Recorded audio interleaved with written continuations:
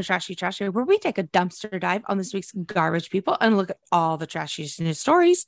My name is Erica, and I am your host. My name is Cassandra, and I'm your other host. Greetings, Earthlings. Oh, yes. Do you come in peace? Nope. Oh, no. Oh, no. What's up, girl? How you doing? I'm just chugging along. I'm just chugging along. I had a thing where like I was out to eat at a restaurant and then just organically ran into someone I knew. Uh-huh. And I was like, oh, I haven't had this kind of experience in like 2.5 years or whatever. It was cool. Did you overreact? No, it was like I was coming back from the restroom and then Winston was like, look who's here. And then it was like, okay. hey, and then got up and hugged and talked, and I was like, okay, we're gonna go back to our food. But cool, this is what society felt like. It's crazy, like watching like shows in the 90s, aka Friends, and like how like whenever they would see someone, they'd be like, hey, should we push our tables together? Like, absolutely not. Yeah. Good to see you. I'm gonna have my meal away from you. Yeah, go away. What do you trash? Let's just get right into it. Let's get right into it. Okay, so I born and bred trash since I was a baby, right? Yeah. So trash out of the womb. Yeah. So when I was in school, kindergarten specifically, we had a program where the sixth graders would come and read to us in kindergarten. So I'm just clipping along. I'm just probably queen of kindergarten. It wasn't like an official monarchy, but we know, an understood, assignment. Dominance. Yeah. Yes. So I had like 2 or 3, sixth graders that are assigned to read to me. Mm-hmm. And I said, actually, I can read. And they were like, oh, okay. Yeah. Well, then read to us. And I was like, great. And then I upped it because they first believed that I could read these like 6th grade level books. And then I said, I actually can read in Spanish. Erica. And they're like, oh yeah. And then I proceeded to just make up mimic sound, like dribbles, just what I thought would be word, like whole chapters, like minutes and like whole chapters of, flip the page and then start out, and they were like, oh my God, Erica can read in Spanish. Like, oh my God, she's like really advanced, and like had these 6th graders fooled. So I didn't have to hear them because I was like, I don't care about these stories. I'm bored. Do you really think you had them fooled? Like in retrospect, hearing that story, you think that you had them fooled? That people, I mean, granted, they're 6th graders in Oklahoma, but you think that they're that stupid? The world wasn't as global when I was a child. Girl. 12-year-olds in Oklahoma at this point in time.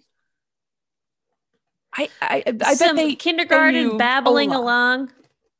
But I had, I knew some Spanish words, and but I think you didn't even have a Spanish book in front of you. No, but I was reading the English words in quotation Spanish. Honey, they were being nice. No, I was an actress from the birth. I believe you were an actress, but I do believe that this performance and the laud that you got, they were being friendly, being like, great. Now we didn't have to read because this kindergartner wouldn't shut the fuck up. Cool. How are you not afraid of them? Because I was the fucking queen of kindergarten. How were they not afraid of me? I was so afraid of older kids. We had to do a day. In fact, you know what? I'll talk about this for why I'm trash. It'll segue into why I'm trash. So we had to do a day where the 5th graders had to go and shadow a 6th grader for the day at the middle school that we were all supposed to go to. I've never been more terrified in my life. I was so fucking nervous and scared to go and shadow a 6th grader. And like some of them we even knew because they'd graduated like the year before, but most of them we didn't. And I was like, in my head, I was like, I'm going to show up and these kids are just going to like spit in my face and beat the shit out of me. Like, I don't know what I thought was going to, or like, they're going to force me to do drugs in the bathroom. Like, I was so scared.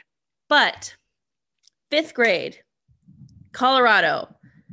If you went to 5th grade or 4th grade or something, if you went to elementary school in Colorado, chances are, in like around when I was the 90s, whatever, chances are you went to Young Ameritown.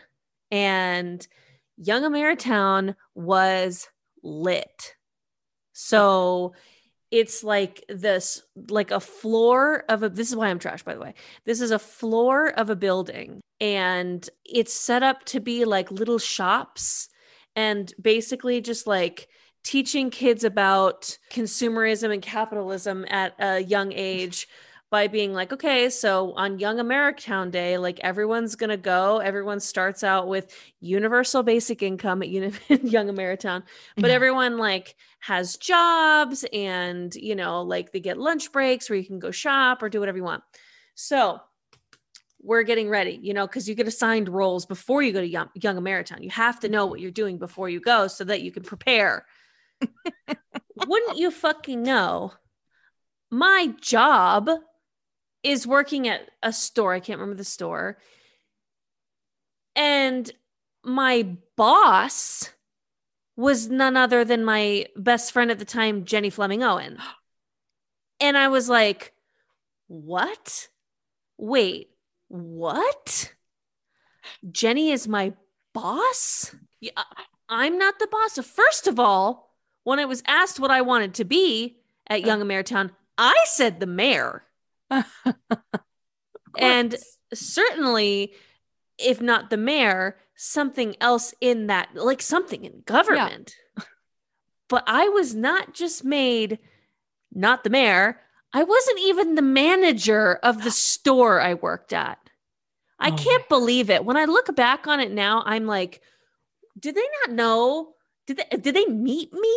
I've always been a precocious animated person. I find it discrimination. I think that because my dad died when I was around that age, that they thought I couldn't handle it. I could fucking handle it. So leadership potential has always been within you. You exude it.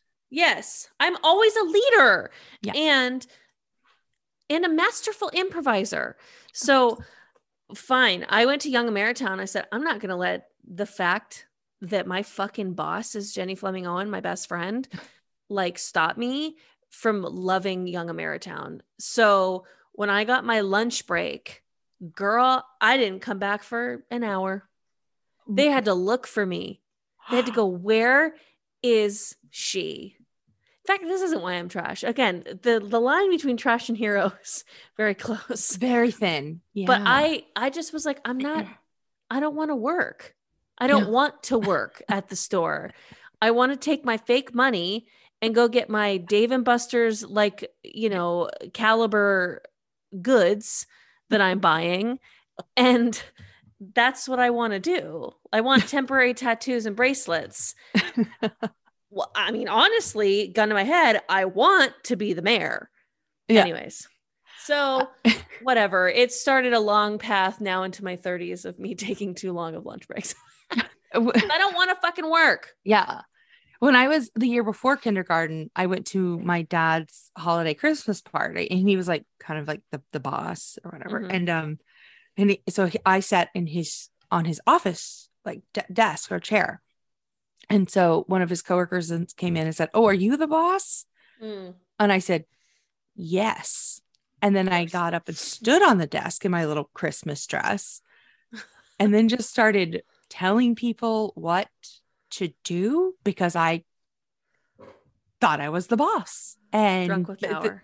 Drunk with power. There's photos of me standing on the desk from when I was that age, just being like, and you should get the punch ready, and the Christmas lights aren't all on, and just dictating to these grown-ups. And they were probably like, I guess we have to do it because like technically her dad's the but she's 4. Like we don't have to, right? I don't know. What are the rules? Yeah, it's like you have to. Oh my God. So let's get into these stories, because we give it the slightest amount of power, we just go drunk with it. Yeah. And this first story, the subject of our first story must have been drunk when they were doing what they were doing. Drunk with something, man. This is coming to us from news.artnet.com. An Australian tourist, a land of criminals. Is that PC to say? I know it's a joke that British people make, but like if it's very much uncool, then maybe we should take that out. I don't know. Us. There are indigenous people, but the settlers were. Because didn't they use it as a jail? Yes, essentially you were sentenced to Australia. Yeah. Britain used it as like a big island prison. Yeah. Okay. And then that's why sent people. Yeah. Then sent people to be like, oh, well, I guess these Australians need wives, and then made it just like a penal colony. But then we're like, well, populate. Come on. It was like insane. I don't know.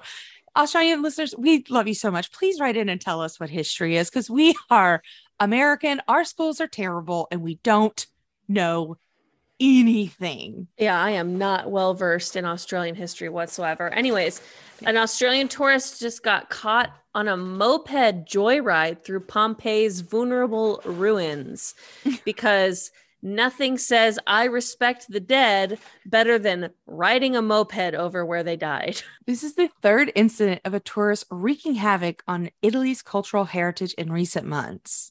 Oh my God. Chaos. So Pompeii is the volcano, right? Yes, Pompeii. Mount Vesuvius stopped everything in place. And so we kind of have like a picture of like what life was like, because it just covered everything. Yeah. It's pretty crazy. Definitely a walking tour, not quite a moped moment. No. The 33-year-old man slipped inside the site behind authorized vehicles using a moped in the service entrance. So like they knew. Okay, but you know what I'm going to say? Time traveler? Oh my God. Maybe they were just trying to find their wife. Yeah. Why else would you need to go in disguise through a service entrance to ride a moped through Pompeii if there wasn't some sort of life-threatening time war reason? Yeah. No, they have to go back and find they died in Pompeii in year 79, right? But they have to go back and get their bones to some kind of time lord for some time war. Exactly. So they're like, no, you don't understand, as they're being drug away, because this lasted like minutes before it was, kibosh. But they're like, no, you don't understand, I'm trying to solve a time. And then they were gagged and of course thrown into like a Italian jail car, that like 1920s like wagon. I picture all criminals are still thrown into. There was another American tourist, or two American tourists, who caused like $25,000 in euros to go down the historic Spanish Steps in Rome on scooters. They got fined and they were banned from the site. Except but a scooter, man, just makes people feel real squirrely, I guess. Well, it just, pardon me. I can't take anyone serious on a scooter. Like even if you're gonna do like terrorism, I'd be like, oh, yeah, that's so fun and quaint. Like, and then you're like, no, take me serious. And I'm like, I just can't. I know you have a bomb strapped to your chest, but you are on a delightful little vehicle. Yeah, maybe I'm the asshole in that one and I'm trash, but I just can't take you serious. Would love to cover a deep dive into the Lizzie McGuire movie, but there's just not time. But I would say that is quite the work of art, troublesome work of art. Yes. So that is a great segue for our next story. It is from Smithsonianmag.com. Smithsonianmag.com. Artist Damien Hirst will burn thousands of paintings in NFT experiment. So he's doing an experiment to figure out what's more valuable, a painting or an NFT. If you don't know what an NFT is, good luck having me fucking explain that shit. But I'm pretty sure it's just like a non-fungible token which on the means blockchain. nothing to me. So just think, so, it's a one of a kind item on the blockchain. It's registered on the blockchain. So it's like there's only one, and you are the owner in the blockchain. So everyone has public access to know there is one. This is the registered owner. That's it. So but other people can see it. That you have ownership. They can't necessarily see what the item is. Sometimes they can. I mean, don't people like just own, like someone owns the rights to like Piano Cat or something? But that's like, but it's like different than rights. Whatever. Yeah. I call it nice fucking tulips because of the tulip madness. Like I think it's all very silly. Bunch of bullshit. So here's what he did. He painted thousands of unique dot paintings with corresponding NFTs, and then he put them up for sale for $2,000 each. The catch was that by summer 2022, the owner would have to choose whether they wanted to keep the NFT or they wanted to trade it in for the physical canvas copy. Mm-hmm. And then whatever they didn't pick would be destroyed. So he sold 10,000 of these and was like, you want the painting or do you want to keep your NFT? Whatever you choose, it's fucking gone. Like the other one is gone. You can't change your mind. Jesus. That is $20 million that he's made off this art experiment alone. 2,000 times 10,000. Yeah. Wow. That's a lot of fucking money. BT Dubs, the majority of buyers, but not as big of a majority as you'd think, did end up choosing to keep the physical art, you know, which makes sense to me. Like you probably enjoy it a little bit more, I guess, but still surprising that this was 5,149 chose the physical, and then 4,851 opted to keep the NFTs. So now the 4,851 physical paintings for those who opted into the NFTs will be burned one by one this fall. All this art, man. What a crazy wild ride. I mean, he's basically trying to be like, what's more valuable? What do you think will be more valuable in the future? You know, I think that either one is going to be more valuable in the future at this specific thing. I think in general, art will physical art will continue to be more valuable, but I think these NFTs that these people bought, like this is valuable, I think, to people because value is only what we assign it to be. And now that this is like super exclusive and rare, people are going to be like, wow. Yeah. There's a old, the Twilight Zone show, episode, and it's a bunch of bank robbers and they're going to, freeze themselves for the future. I'm trying to remember the details exactly, but they're going to freeze themselves for the future. They just robbed a bank with diamonds or something. And then they go to this cave to freeze themselves so that they'll hide out, the heat will die down, and then they'll come back alive when, you know, they're no longer kind of in danger of being caught, really. But they kind of, fight amongst themselves over the split, and only one person actually freezes himself and comes out alive with all the loot, right? And so he comes out and it's like Earth, but the future. You know, people are flying and all this stuff, and he's exhausted. He's just had this battle with, I think, the other remaining time person that came out, and he sees like a flying car and he flags him down. He's like, can you help me? Water, I need, can you help me? And he offers them these like jewels or diamonds that he has from the robbery, but he like dies, like he just passes away, and they're like, oh, we'll have to get him help. But then the futures people are like, can you imagine? He handed us this like diamonds are diamonds are just like everywhere. Plethoras. It's like useless currency because it's everywhere now. And they're like, how sad, So it's like, what are you going to do with this if that's not the thing that's valuable in the future? Anyway, I just thought, I'll have to remember the plot. It's really interesting. It was one of my favorite episodes because it's like, yeah, none of this shit might matter in the future. Like, I don't know. Speaking of shit, This is a fucking crazy story. I'm not gonna lie to you. Not necessarily the contents of the story, more that this story exists and is something that is published is kind of crazy to me. I'm like wondering if this is from metro.co.uk. Is this the new rebranding of the Royals? I think this is like, a lot of stories have always been shared about Princess Margaret, Queen Elizabeth's sister. She kind of had a loose relationship with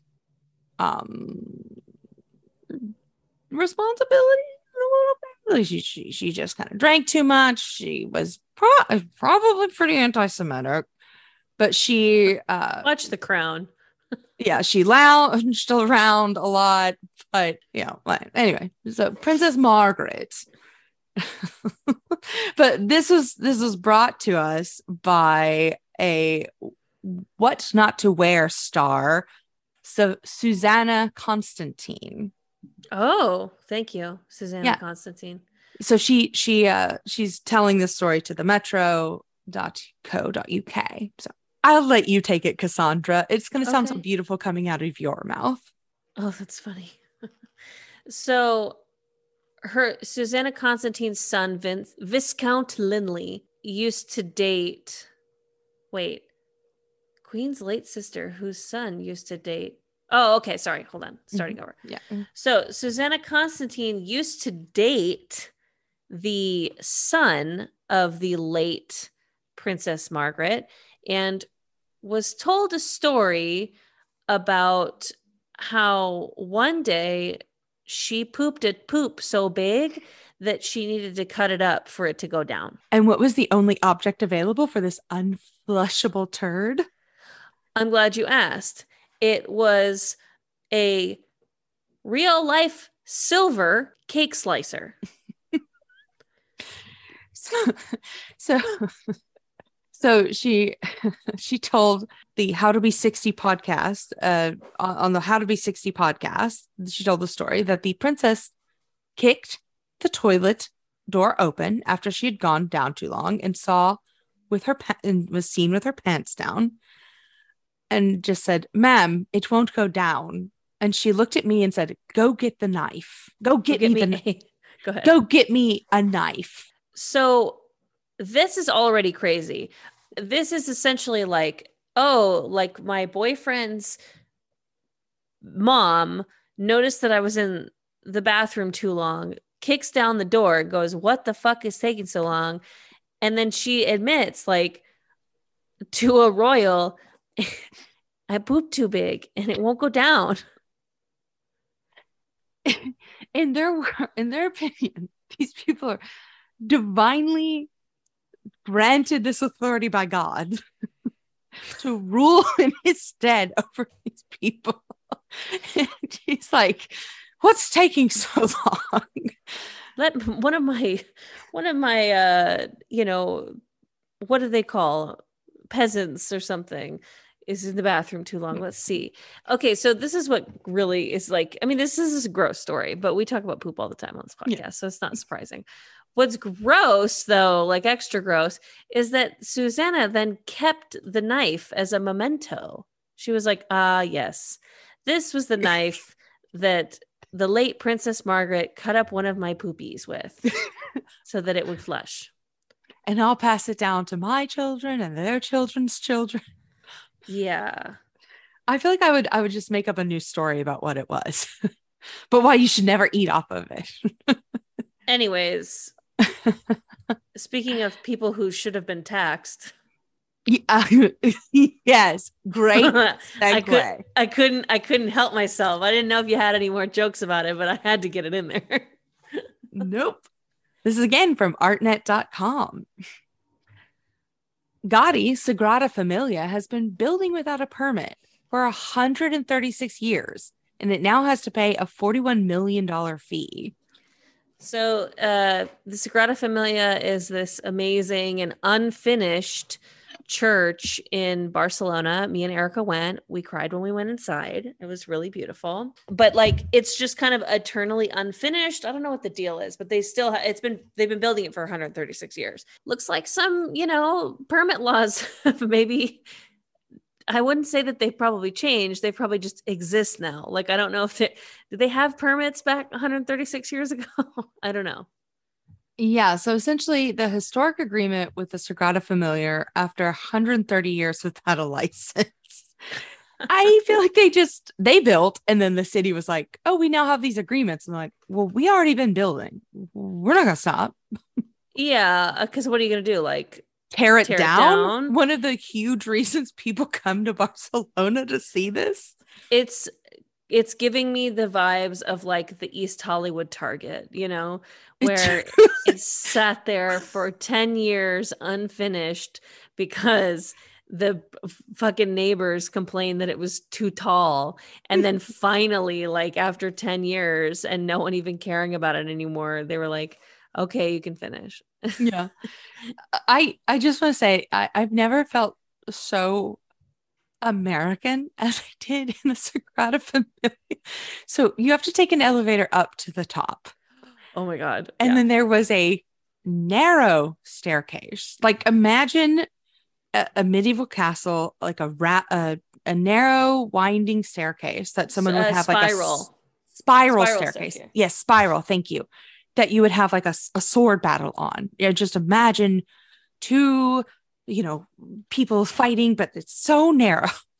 Well, Cass and I take this elevator up after hearing this obnoxious family talk about their vacations. And we normally do, we go to Stad for skiing and then the Bahamas for winter. But I guess we'll have to, they were obnoxious. But yeah, so we go up in this, but once you go up, the only way down is down this spiral staircase.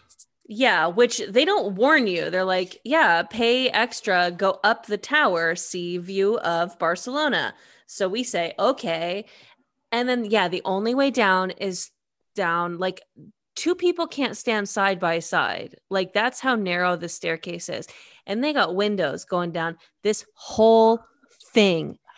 When I tell you, I remember looking back at you at one point and being like, this isn't cool. Or like something along this lines of just like, hey, like, that this is like really bad, right? It's not just me. It was as if we were chanting like USA, like everyone knew like, oh, these Americans can't handle this shit. Like we were clinging to the walls. We were clinging. We passed someone who was having an anxiety attack. Yes, and we were like, we understand, but we can't help you. This is put the life back on yourself. Yeah, first. We left her. We said, I'm sorry. I'm sorry. I got to put the oxygen mask on me before I can help anybody else. Yeah, man. Unless you're sitting by Dolly Parton on an airplane, then you put that fucking oxygen mask on her. Okay. It's an agreement we have as a society. But yeah, it was so embarrassing. It took us, I felt like an hour and a half to go down this staircase.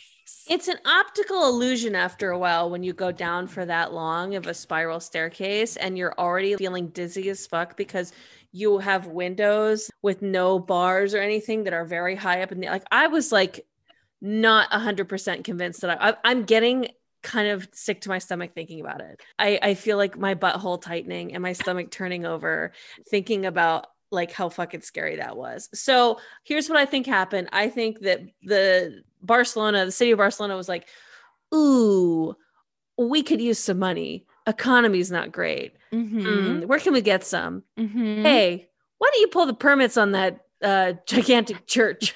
Yeah. So 25 million went towards improving public transportation. Bussy. Which is somewhat poetic given that Gotti himself was killed by a tram on his daily walk to confession in 1926. 8 million at him dying. Yeah, but it's just crazy. Yeah. 8 million would go towards improving accessibility on the city's metro system. 4.5 will go to redeveloping local streets. 3 million for maintenance, cleaning, and security. and there will be a formalized planning permit for the building.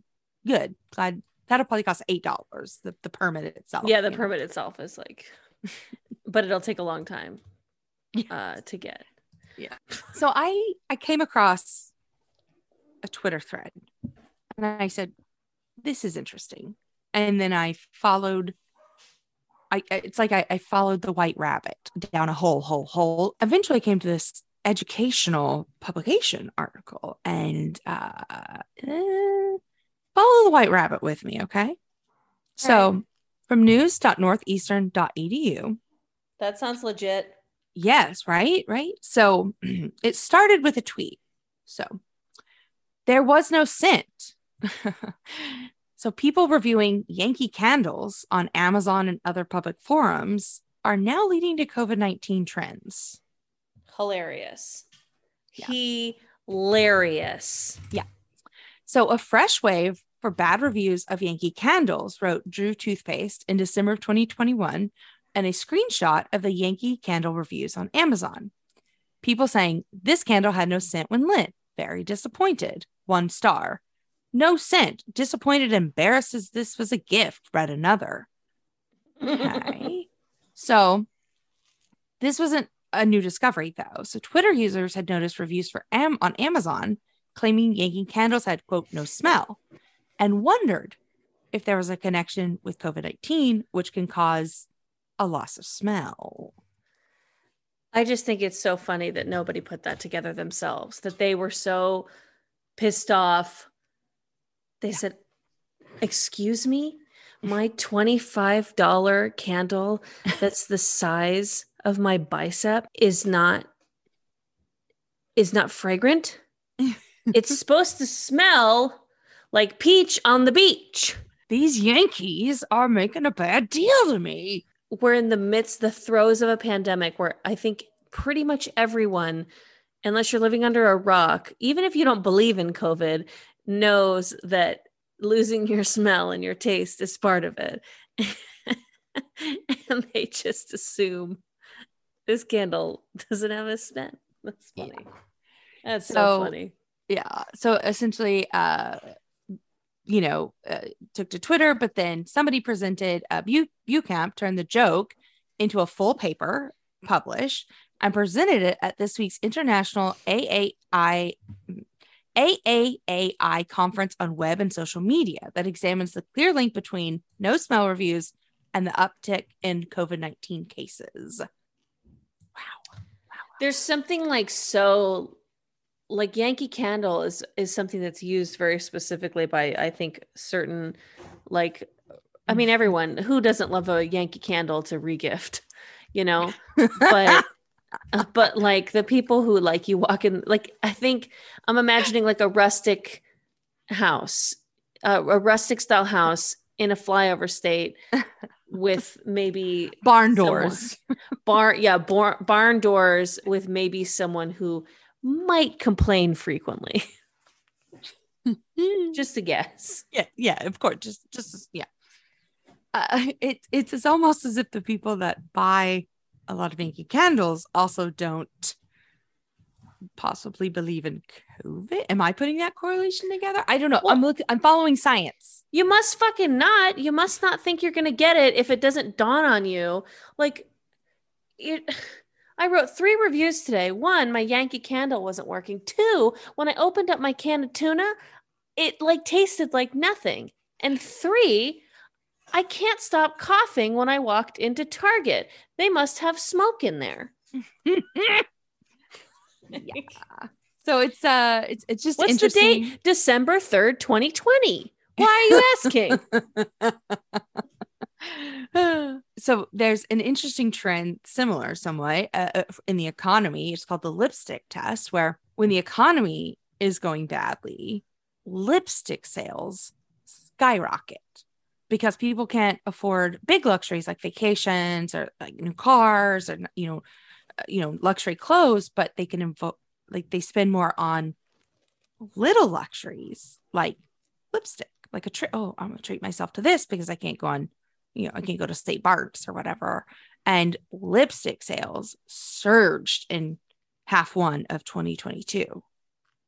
Interesting. Which means we're in it rough. But also something I've been following on the social media, and maybe I'm an economist myself, is sure you are. Stripper Twitter is saying we're headed for a rough economy, y'all. If the people from basically like where the strippers are traveling and like where they're finding business, they're like, if it's drying up in Miami and they're having to go to New York, like shit's getting rough. If like people in Atlanta are having to go to this street, like if things are drying up and having to travel to here, we're in for it. Like we're on the front lines. We know who has money and who doesn't. And if this type of customer can't spend the money, we're all in a world of hurt soon. So something to keep an eye on.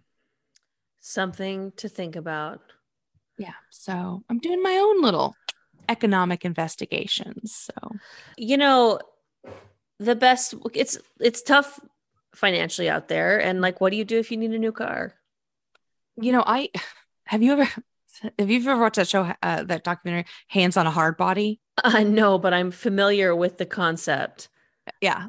Anyway, so we'll watch it some. We'll cover it maybe in a bonus episode. But from the kansascity.com, hole-in-one prize winner sues after the country club refuses to give him keys to the new truck that he allegedly won. Because I mean, what better way to get a car than to win it, Yeah.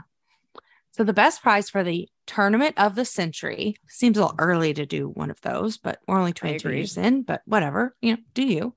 Sure. The Morrilton Country Club wasn't the 1,500 for top flight winners, but rather a 2022 F-150 Ford 4x4 Super Crew, valued at $53,000. The truck was highlighted on social media by Country Club in Arkansas and on the day that led to the weekend tournament. Hole-in-one on number 10 gets you the keys to this truck. Great. Okay. Cool. They even plugged the dealership that, sponsored it. And so, yeah. Seems like they advertised it on their socials. So Austin Claggett made the hole-in-one. He did it. Yeah. He, on October 8th at 2 p.m., he got a hole-in-one on the 10th hole. And he took a picture next to the truck with his hole-in-one ball. Everyone's like, cool, like he did it. But the country club and the car dealership were like, we're not going to give you the keys to this car. Yeah. So now he's filing a suit against both, with his attorney stating he was cheated out of the prize. So he had to pay $375 entry fee for this tournament. And so his attorney's like, we got to do what's right, which I know is an attorney that you like. Oh, but he probably sounds more like Mr. Claggett lived up to his end of the deal when he got the hole-in-one. And now the Morrilton Country Club and J. Hodge Ford of Morrilton want to crawfish out of the deal. If they don't want to pay up when Mr. Claggett got the hole-in-one, they shouldn't have offered the deal. I love that he said that they want to crawfish out of the deal. What the fuck does that mean? I don't know, but I understand exactly. It was colorful language, and I was like, yes, I understand. Yeah. Yeah. So we'll see. We'll follow this story and see what happens. But what the country club said that, okay, yes. So the dealership was like, we never said you could have this truck. Or, I don't know.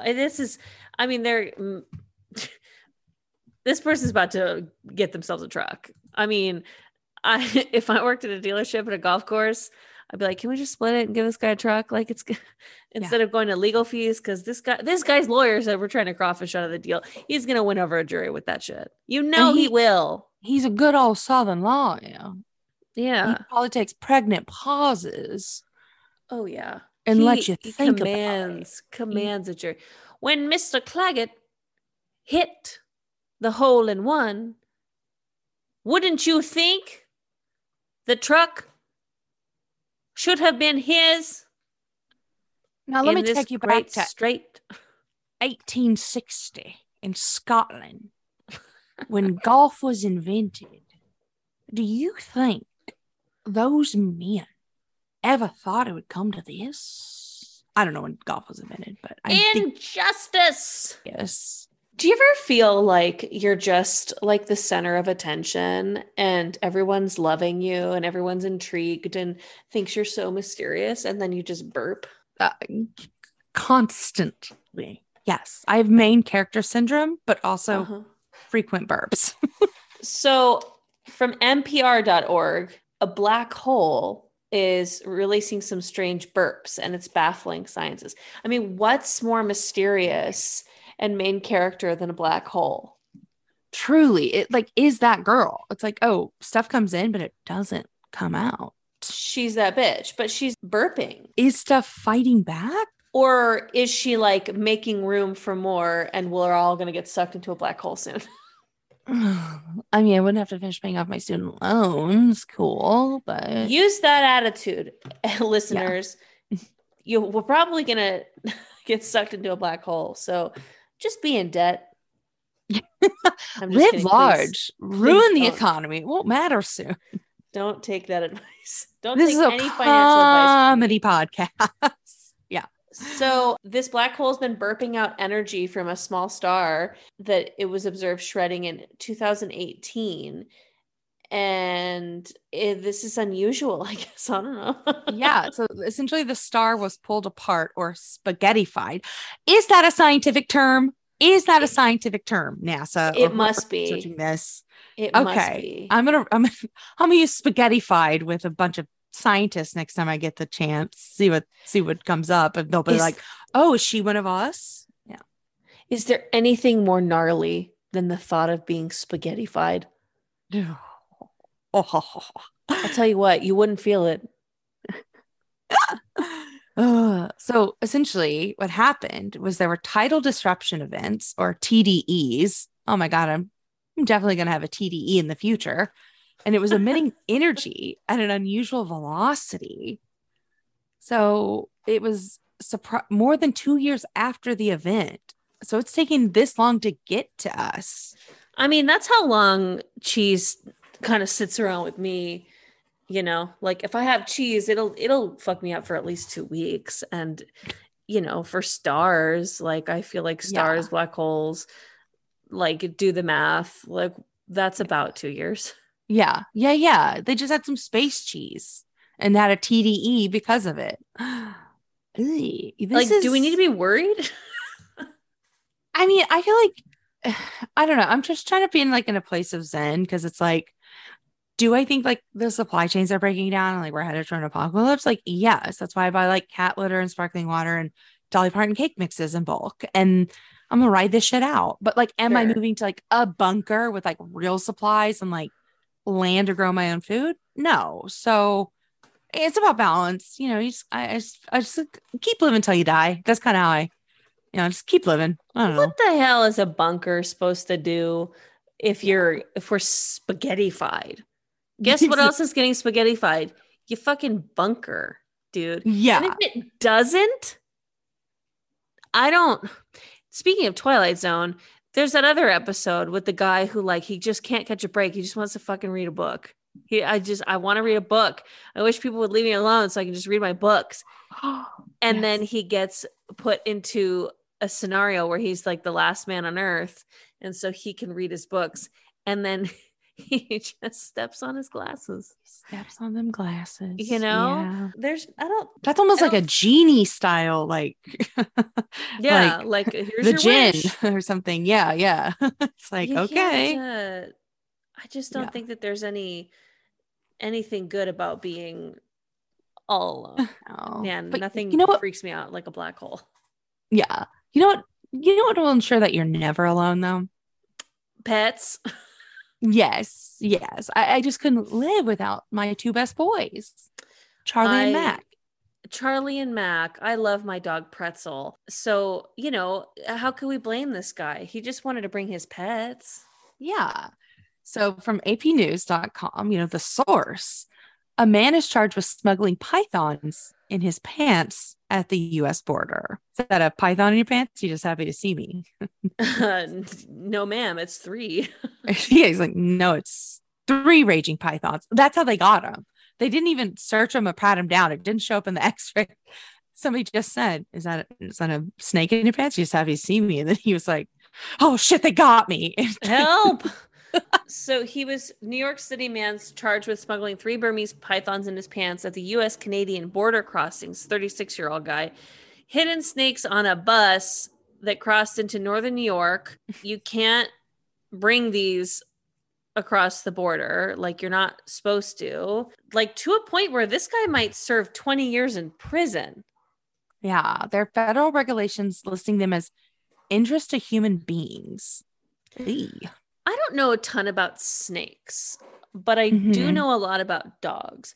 And if I was to smuggle a dog, I wouldn't put it in my pants. It'll move. I don't think that my dog would bite me or anything, but I just don't totally see the logic of the snakes in the pants. Like, maybe he had like some Jinko wide leg cargo pants and that this is just in his pockets. But since this article doesn't confirm that or place the snakes, I'm going to assume that he just stuffed them down his pants, like, and that they were just wiggling around his bait and tackle. But you gotta have like some type of a seal at the ankle so they don't just like slither out. Yeah. So he had like some wild sweats on, and they were just like, he just had like one leg that just looked like he took like, you know, a Princess Margaret size poo-poo. And they were like, sir. And he was like, you caught me. It's 3 snakes. The Burmese python is the world's largest snake and is considered a vulnerable species in its native Asia and is invasive in Florida where it threatens native animals. Also, he must have like put some type of sedative on the snakes to keep them from moving around. You know what I mean? He must have drugged them or something, right? Because what's to stop them from wrapping around your leg? I don't know, man. I don't know how they strike or kill. I don't know what pythons do. I don't know their vibe. Yeah, I don't know their vibe. What is your vibe? If you're a Burmese python, like write in. Like, what is your vibe? Your vibe? Yeah. What's your vibe, snake? Yeah. So they're a non-venomous snake. So you don't have to worry about being, I mean, you get bit, but it's not venomous. So Like ouchies, you know? Yeah. They are. I'm trying to read a Wikipedia quickly. How do they kill? They choke the shit out of you. I guess they're or they just eat you. I mean, rappers. Like, yeah. So let me ask you something. Yeah. Please. Are you ready? Oh. I'm ready. Are you ready? I'm ready. It's time for the dumpster fire of the week. Oh my God. The man I have lived in fear of since he's been in Los Angeles. Cassandra, have you not just every stoplight you go to not just been scared of James Corden just bursting into like a musical? Right. Getting like anytime I get close to CBS or near the Grove, like I'm like, oh my God, I have to get to this audition. I'm already running late. If I get stopped by a flash mob with the Jonas Brothers and James Corden, I'm going to lose it. He like terrorized the streets of Los Angeles with this carpool karaoke, whatever. Anyways, people tend to like James Corden. He's a delightful guy on TV with a lot of games. Turns out, though, that delight stops at celebrities and then he becomes kind of an asshole. Traffic hazards aside, James Corden likes his carpool karaoke and his omelets very yolky. There's a damning revelation that came through social media. So the restaurateur Keith McNally, who Instagram decreed on Monday, October 17th, that the overly excitable late show host has been banned from his popular New York restaurant, Balthazar. Okay, so all right. So it's been a staple in the New York scene. It's popular celebrities and, you know, NPCs alike for a decade, and for its decadent hot Hoot Epic Epoch. Epcot. Help me. What? Hot, whatever. It's fucking fancy. It's fucking fancy. fancy. Okay. It's a fancy French place. Yeah, it's French. Escargot, steak frites, like, yeah, whatever. And James Corden, 86th. You're out. Yes. But over social media. Yeah, the owner said he was the most abusive customer to my servers in the restaurant since the restaurant opened 25 years ago.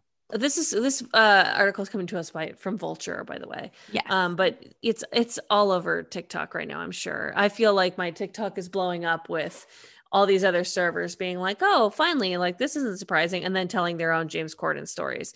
So I think what we can establish is that James Corden is verified, very not open secret in Hollywood, verified. He is not a nice person. He's really shitty.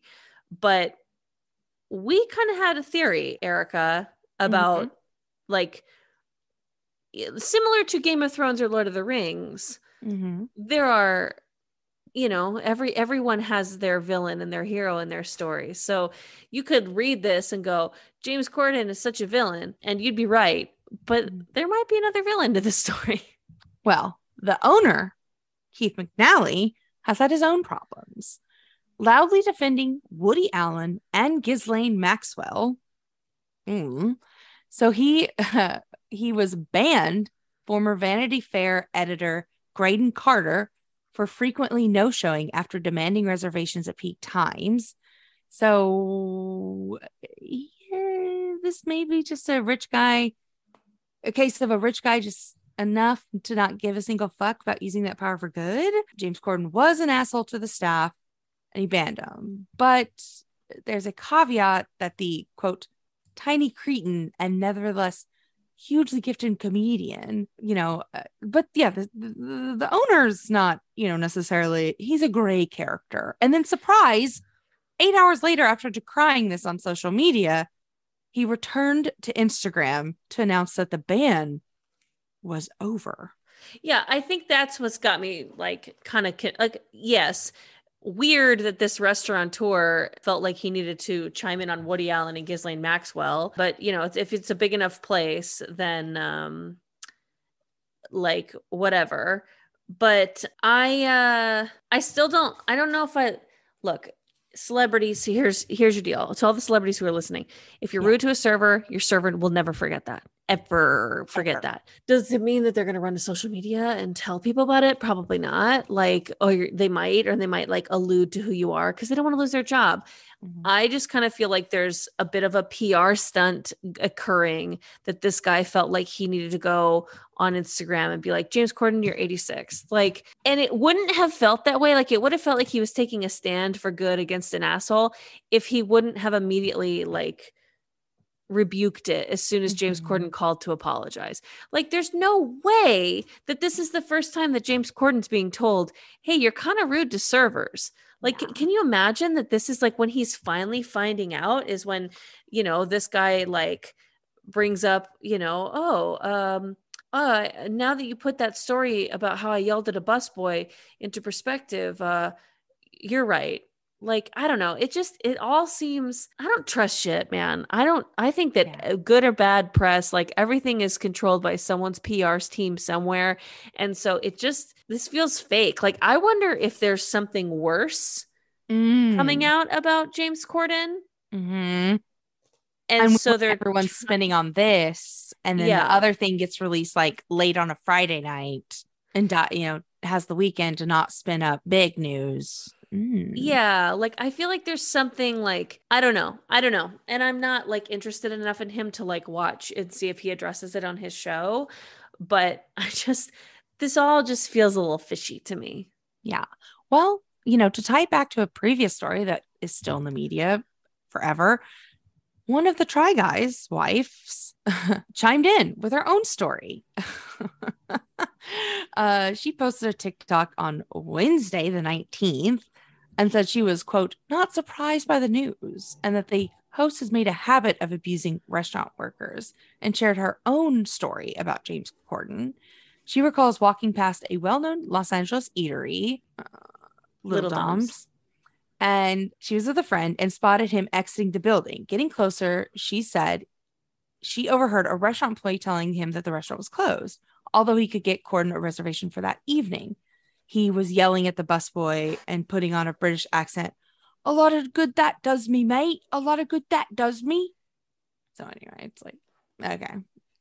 He's a Fun. dick. He's a prick. Like, unless you're a celebrity, he's gonna be a prick to you. I mean, there's something that's circulating around now, TikTok too, being like, hey, remember when he played that? Because he does like a game on his show where it's either you have to tell the truth about something or you have to eat something really gross. Mm-hmm. And so he had Jimmy Kimmel on there, and Jimmy Kimmel asked him the question, name 2 of the cameramen in this room right now. And James Corden ended up drinking the gross thing because he literally couldn't name 2 cameramen on his crew. So he drank like a glass of bull semen. And it's like, and it's like, people laughed and whatever. No. But it's like when you think about it a little bit longer and it goes along with all these stories, it's like, what? Like, I don't know. Like, what's up with talk show hosts being like so bad? I don't know. I mean, he's that. He's giving Ellen vibes, but like not in a good way. Yeah.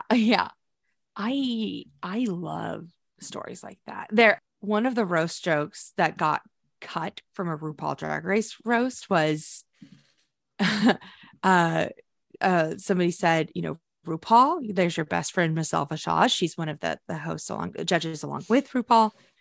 You guys have been friends for, 25, 30 years, and it's like, wow, it's incredible. It's like, RuPaul, name one of Michelle Visage's children. It never, the joke got, never got to make it to air, but somebody did say that it would do it. And I was like, that's an incredible joke. Because so I'm like, funny. Could they do it? I don't know.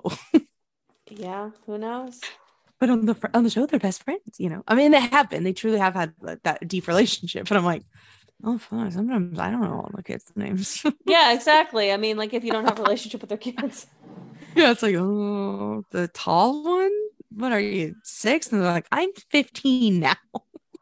Like, and you're nice and tall. Yeah. I guess. All right. What are you hoarding this week? I am hoarding videos of people packing for trips on TikTok. I love it. I'm loving it, man. Yeah, like they'll be like, I have this one girl who keeps popping up in my feed who's like, literally, she's inspiring me to go carry on only for my 3-week honeymoon. Because she's like, here's how I would, no, we did 5 days in Barcelona and I did carry on. And Erica was like, I'm checking a bag, babe. Sorry. I need one. But sorry, I just remember that awful woman in line when we were waiting to go through customs in Spain? Who like, I was like reaching into my bag and like the line had moved a little bit in front of me. And so because I was in my bag, which by the way, so much line still to go, but because I was in my bag, she jumped in front of us and I was like, what? And she's like, you're not moving. And I'm like, it's in my bag. And then she was like so angry. And I was like, okay, well, if it matters that much. And like, I looked at her husband and then she like moved behind us and like she went back to her space, but it was like so insane. Yeah. That was rude. Crazy. That was crazy. Yeah. Here's a trashy we encountered in the wild. Yeah. Like a straight up Karen in the wild. She was pissed and it was taking a long time, but like, girl, relax. Anyways, we're all in line. Yeah. We're all in line. Anyways, so I'm loving these people who like this one girl specifically, I don't know her handle, sorry. But she was like, here's what I would take for 2 weeks in Italy and carry on. And like, she like is a big advocate for packing cubes. She's got a big ass carry on, but like it worked, or big ass like personal item, like whatever, but it all works. She gets a lot of stuff in there and she like lays out all the outfits to see, like show like, oh, this is all I'll need because I can pair it this many times and yada, yada. And I'm like, man, I don't know. I just like it. I like it. It makes me feel like I could do it too. Mm-hmm. I do enjoy like packing cubes. I do a lot more carry on. I'm a much lighter packer than I have been in the past, but I am going to Europe for 2+ weeks in December. Ooh. Winston's like, we have to share like the big suitcase basically. And I'm like, okay, so how much? So like, are you bringing like 2 shirts? Like, what are you bringing? Yeah, like, what do you need? What do you need? It's like 1 pair of pants and like 2 shirts. You can just wash them every other day, right? Because I'm gonna need all of it. I use a CPAP machine to sleep. Mhm. I'm destigmatizing it because it's a joke all the time in sitcoms about the loser who snores at night needs a CPAP machine because he can't breathe. Okay, am I a loser? No, I'm a trash goddess and a born leader. Anyways, so I use one of these when I sleep so that I can sleep soundly through the night. And it takes up space in a suitcase, and it's just become an unwritten thing that Taylor always puts it in his bag, like, because I never will have room for it, and I would rather just sleep bad for the trip than like sacrifice precious space for it. So he just always has to take my gigantic machine, like he has to accommodate that, and I love him for it. That's what partnership is. Yes. Making sacrifices. I love it. That's so sweet. That's so sweet. What are you hoarding? Okay, so oh my gosh, I feel like I have so many things to tell everyone. I know it's like pick my darling. So I want to pick a podcast this week. Okay. It's called Girls Next Level. Okay. And it's the 2 of the girls from Girls Next Door about the Playboy Mansion. Oh my God. It's Holly and Bridget. Yes. This is the one that our friend just told us about. Oh, yeah? Yes, remember? That's right. We were in the car. Yeah. So it's juicy?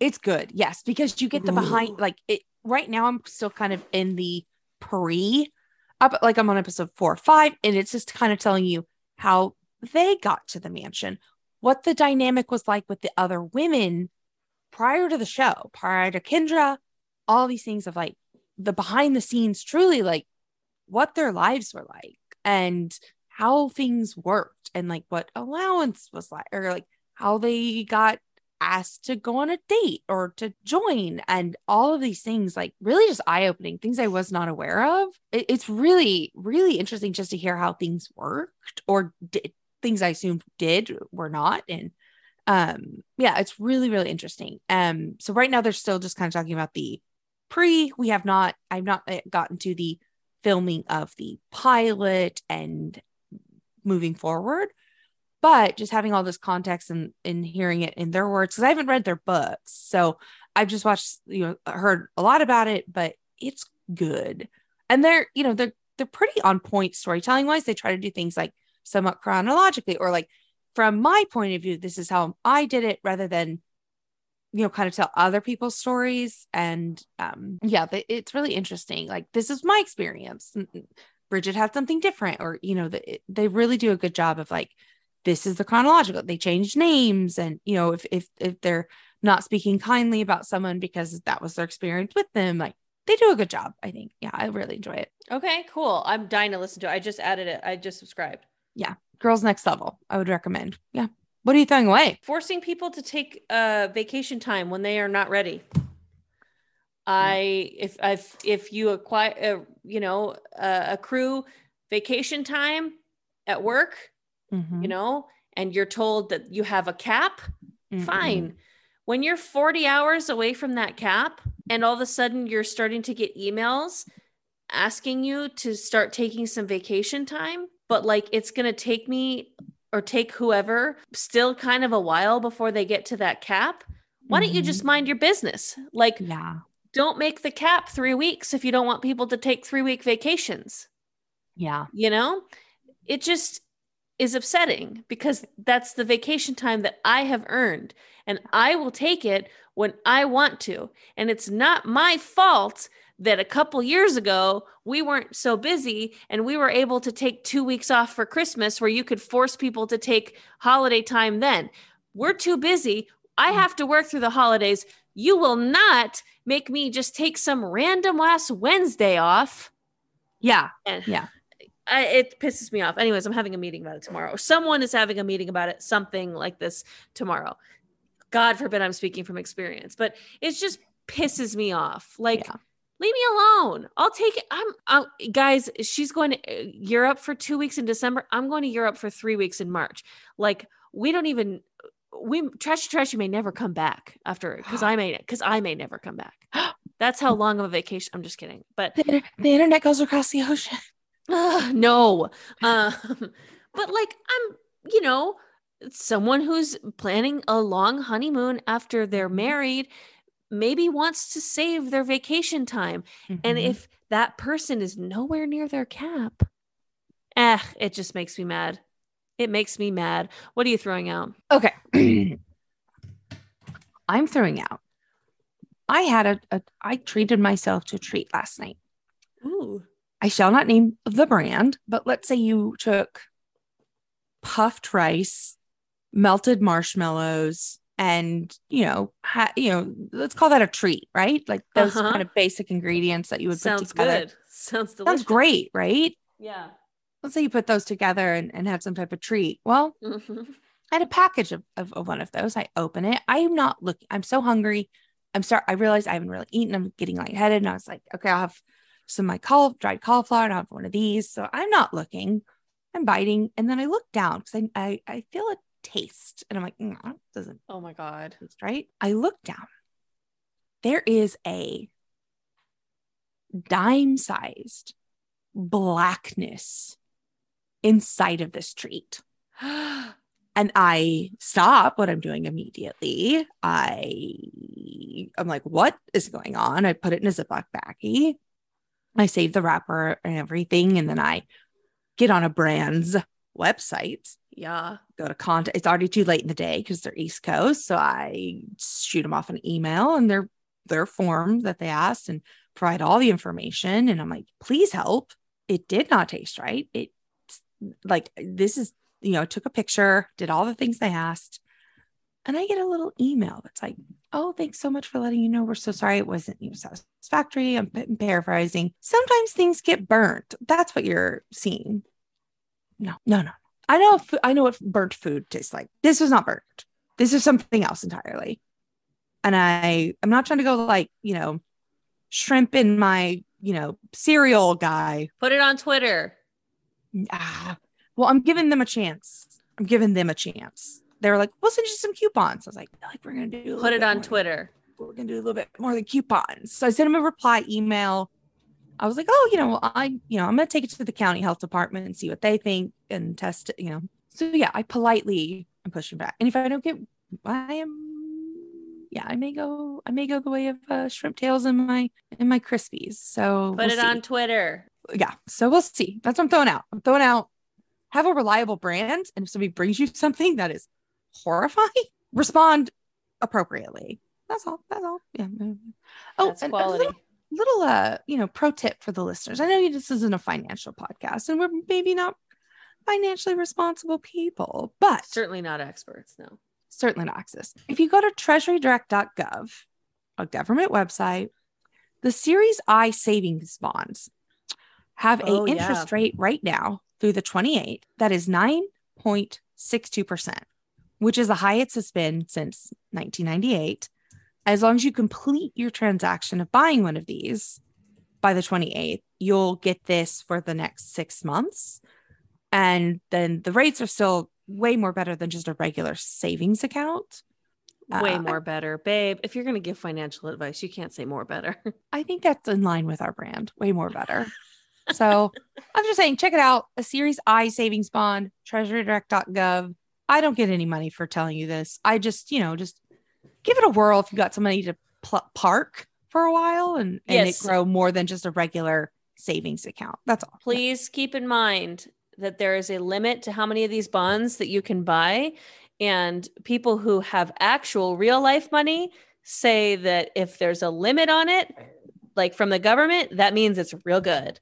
Yeah. So the most you can purchase is $10,000 and you have to buy a minimum of $25. So.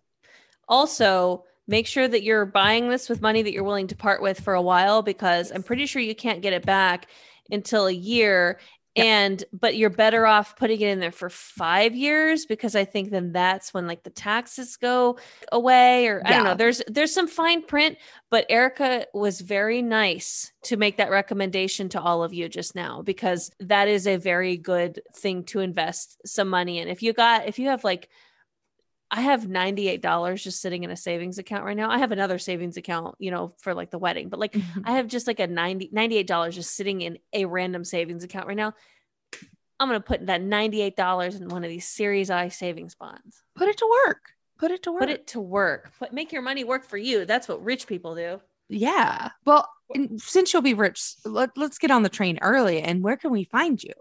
At Cass Cardiness on Instagram and Twitter. If you're in LA, this drops on Monday, which means tomorrow's Tuesday. I have a show at the Groundlings at 7:30. This is the Groundlings Gary Austin stage. So it's in the Student Center, but it's like right across the street from the regular theater. It's close enough. 7:30. It's free. Also, gosh, I don't have the exact date in front of me. But for anyone who is a crossover fan between Trashy and the Nooner podcast, Subterra season 2 is dropping very soon, I believe. And I do a voice on Subterra. So if you haven't listened to season 1 of Subterra, do it. It's fantastic. I cried, which is saying a lot, because as someone who knows Steve Kruger, who helped create that, you think, oh, he would make me cry because he's so mean, but he made me cry for a heartfelt thing. Oh, looks like it dropped. Season 2. Okay, so season 2 of Subterra, it's out now. Now. Go listen to it. Go listen to season 1. It's a fun sci-fi podcast. Wow. Can't believe I just did all that plugging for Subterra, but it's good. It's good. You love it. You love it. Yeah. If you're proud of it, you're proud of it. Where can they find you, Erica? They can find me standing on top of a desk, pointing and dictating directions. Look to any desk. No, you can find me at Iconic Erica Curry on Instagram. You can find me at Gilligat on Twitter. You can also find me at Iconic Erica Curry on TikTok. Kind of. I'm not super active. I'm getting better. I'm having like social post anxiety. I'll get better. You're great. But you can find this podcast at Instagram.com/trashytrashypod and at trashytrashypod on Twitter and on TikTok, same handle, trashytrashypod. And you can email us at trashytrashypodcast@gmail.com or find our website, www.trashytrashypodcast.com, for a list of all of our links and where you can find us and places to listen. As always, we love you so much, baby trash cans. Thank you for the reviews. They're just rolling in, those 5-star reviews. Like I feel whiplash from the amount of 5-star reviews we've gotten in the last couple of weeks. So it's hard to keep track. Yeah. It's fantastic. We really, really appreciate it. Yes. So, hey, Cass. What's going on, girl? Stay garbage. You stay garbage, girl. I will. Bye-bye. Bye.